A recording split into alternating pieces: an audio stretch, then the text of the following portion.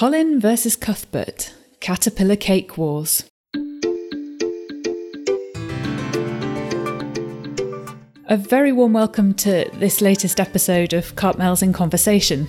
I'm Lara Elder, a Senior Associate in the Trademarks team here at Carpmaels. In previous episodes, I have enjoyed posing the questions, but today we're going to do things a little differently, as the case we will be discussing today is one with some really interesting trademark considerations. So joining me for a conversation about all things IP and Caterpillar cakes is Chloe Flower, who is a Senior Associate in our Chemistry and Materials team, but today not so much with her chemistry hat on as her curiosity and cake-loving hat. Hi, Chloe. Hello. So I think you spotted some recent news coverage about the M&S versus Aldi Caterpillar cake dispute. I'm sure many of our listeners have done the same, and I think you had some questions for me. Yes. So my husband came home from work a couple of weeks ago and started asking me, or rather bombarding me with questions about the news story he'd read about Marks and Spencer's versus Aldi, or Colin versus Cuthbert, as is now known. And we got into quite the discussion. And since then, there's been a lot of media coverage of the cake wars. There certainly has, yeah.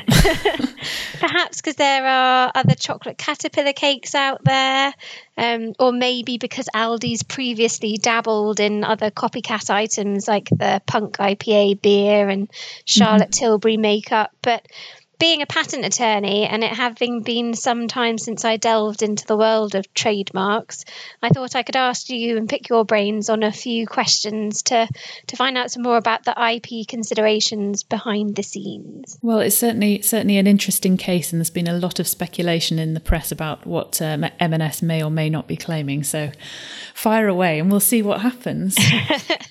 Well, so a few of the articles we saw mentioned things like copyright, the phrase riding on the coattails was used, and trademark infringement was also discussed. Now, I thought that copyright related to things like musical or artistic work rather than cakes. Can you explain what intellectual property Marks and Spencer's is actually going to be asserting in this infringement action? That is a good opening question. It's fairly typical for cases that get reported in the media like this one for there to be a certain amount of confusion around the IP rights in question. And it's quite common for the mainstream press to state that cases are all about copyright when actually they're nothing of the sort. And this is definitely a trademark case. As you know, copyright, as you say, it relates to literary and dramatic and musical artistic works. It's all about the artist's individual artistic expression of an author.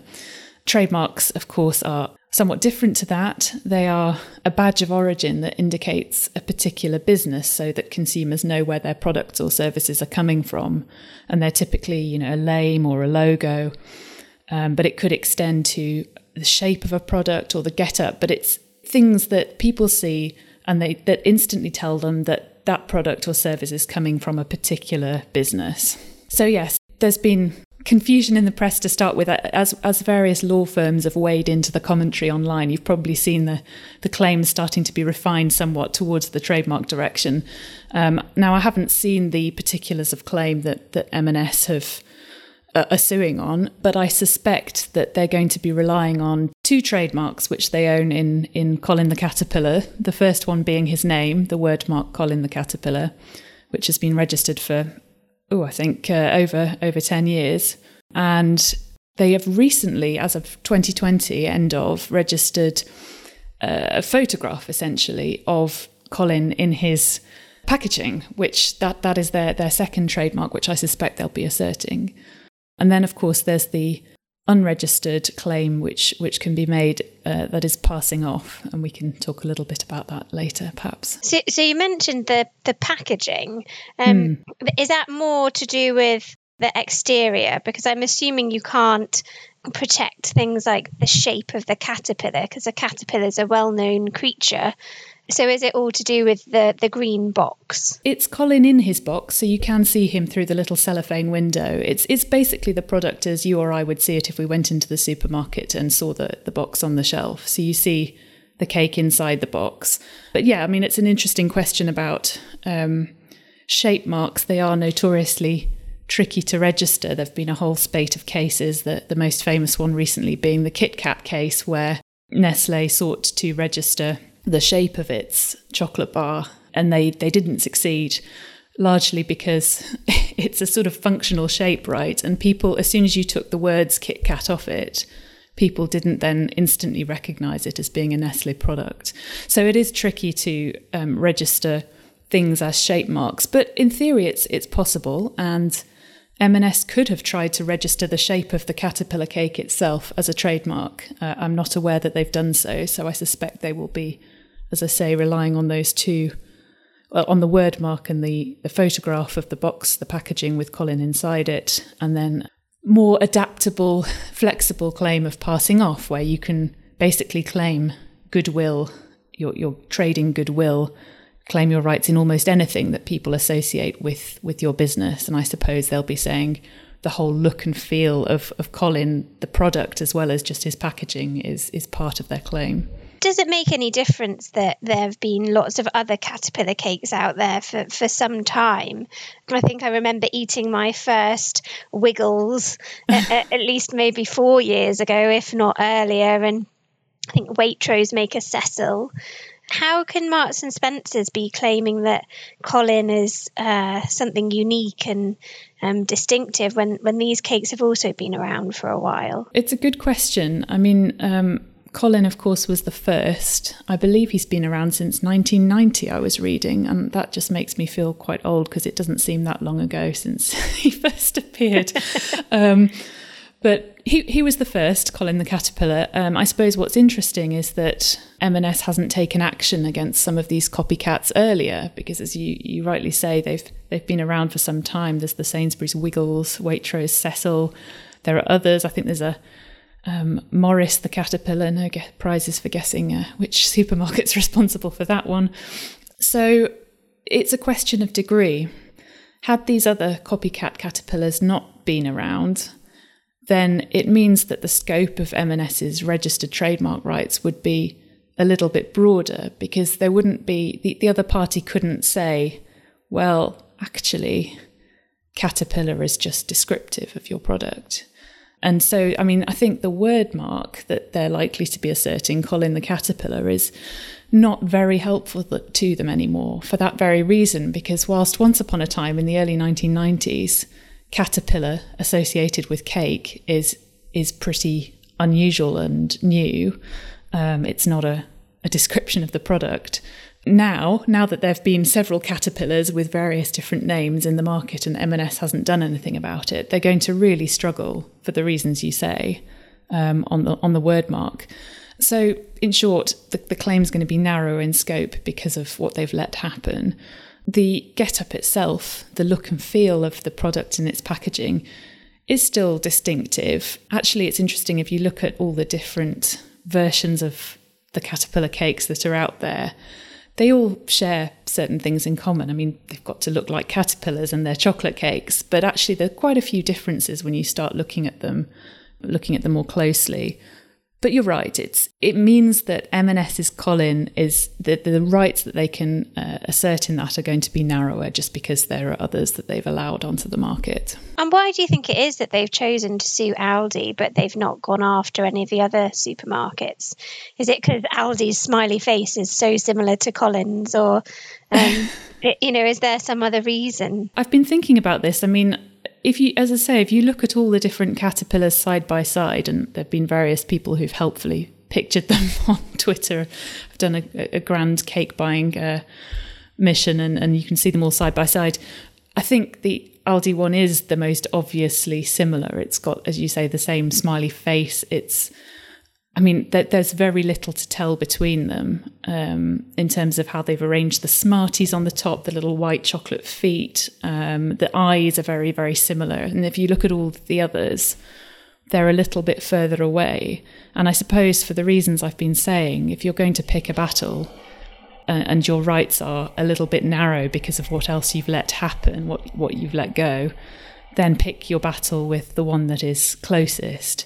I wonder if it's a bit of a a test the water case almost for M&S. They finally decided that enough's enough, and they want to reassert their dominance in the Caterpillar cake market, and Aldi is the case that's going to be strongest for them, and they'll see what happens in that. And if they make some headway, then perhaps the other supermarkets will find lawsuits coming their way too. Sounds dangerous. So we've already discussed that there is some confusion. I've certainly turned up in the office kitchen expecting that I'm getting a slice of Colin, and only to be sadly upset that it's a Cuthbert or a Wiggles. So one of the things I remember from my early days of training and trademark law was that there needs to be some level of confusion for trademark infringement. So if you're shopping in Aldi, you know you're buying an Aldi cake, you know you're buying a Cuthbert, so that there can surely be no confusion there because you're not in Marks and Spencer's. The only people that are going to be confused are the poor people like me who turn up and see an unwrapped Colin or Cuthbert and think it's one or the other. Does it matter who the people are that are confused, and whether they're the people that are actually doing the purchasing of the cake? So that kind of goes to the heart of trademark law. You'll remember the concept of the average consumer, which is the sort of legal construct by which we assess whether there is infringement, confusion in between trademarks. In this case, I guess the average consumer is anybody who, at some point in their lives, buys cake, and that's probably everyone, unless you just don't have a sweet tooth. And there are all sorts of different kinds of confusion. There's the sort of on the point of sale confusion, which is where you go into the shop and you go in for one product and you come out with another, and you don't actually realise that you've got the wrong product because something about it was really misleading. Then there's a different kind of confusion, which is the one you've just described. And okay, you in your cafe eating the cake that somebody else has bought, you don't know what the cake is, but you see it and you think it's Colin the Caterpillar because you've seen that as a consumer out in the shops in Marks and Spencer's, and you eat it and assuming it's that product, and you think, this tastes a bit funny. What are you going to think? Are you going to think automatically, oh, it must be somebody else's cake masquerading as M&S's cake? Or do you think it's actually M&S's cake and their quality is deteriorated? In which case you are a confused consumer of cakes, albeit you didn't purchase that specific one, who might in future change your buying behaviour as a result. So you might think, I'm not going to go and buy an M&S cake anymore. Or you might think, oh, this is delicious compared to the one I usually have. Ask somebody where it's from, and they tell you it's Aldi's cake, and you think, oh, actually, I'm going to go and buy Cuthbert from now on, and I won't buy M&S ones anymore. So you see, it doesn't matter when the confusion happens or who is confused specifically, as long as there's somebody who will go and change their economic behaviour as a result of that moment of confusion, and in a way that's going to impact M&S's business by diverting sales, for example, to Aldi, or by damaging the brand's reputation because somebody's eaten a cake thinking it's Colin, realising it doesn't taste the same, and thinks, maybe M&S has dropped its quality. Maybe personal opinion here, but I think, Colin is superior in my mind. But that's interesting to know. So reputational harm, if you think it doesn't taste as good, then that's something that could be part of the claim that Marks and Spencer is making. Absolutely, and I think that's precisely what M&S will be claiming, because Colin is hugely famous. We all know and love Colin. He's featured at everyone's birthday parties and office birthday celebrations at one point or another.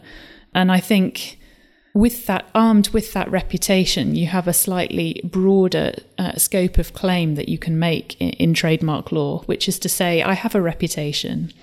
And if consumers perceive a link, they don't necessarily have to be confused. But if they see that other product and perceive a link back to M&S, and there's a negative impact on M&S's, that their perception of M&S's product as a result, that's the sort of tarnishing, that's a claim you can make. That is trademark infringement. Or ditto, as I said before, if people start to And I think this is one of the things M&S is probably worried about, actually, if people start to buy the cheaper versions from other supermarkets, because actually when it comes to it, they prefer style over substance. They like the look of it. They're not too fussed over the actual taste of the cake, perhaps because they're quaffing some glasses of wine at the same time, I don't know. They go and buy Aldi's cake instead, and they switch their purchasing habits as a result. And that's what we would call in trademark law free riding, because Aldi has taken something attractive about M&S's product, namely the way it looks, and copied that. And people go and buy Aldi's product purely because they've taken that reputed aspect of some of the allure of the M&S product. Gosh, so it does sound like there's a lot behind this claim. So it sounds like it'd be an interesting case to follow. I think so. I mean, I'm speculating, of course, because as I say, I haven't seen the claims, but I suspect that will be the essence of what M&S argues. Although I should say that copycat cases of this nature are never straightforward, fundamentally because consumers are used to this type of behaviour, especially by discount supermarkets like Aldi, of copying the sort of look and feel of a product, but making small changes. For example, here we've got Cuthbert the caterpillar instead of Colin, and the box looks a little bit different. So they are notoriously different, and Aldi has been involved in a number of these cases. You mentioned a couple to start with. I'm thinking, I mean, the outcome tends to be very fact specific.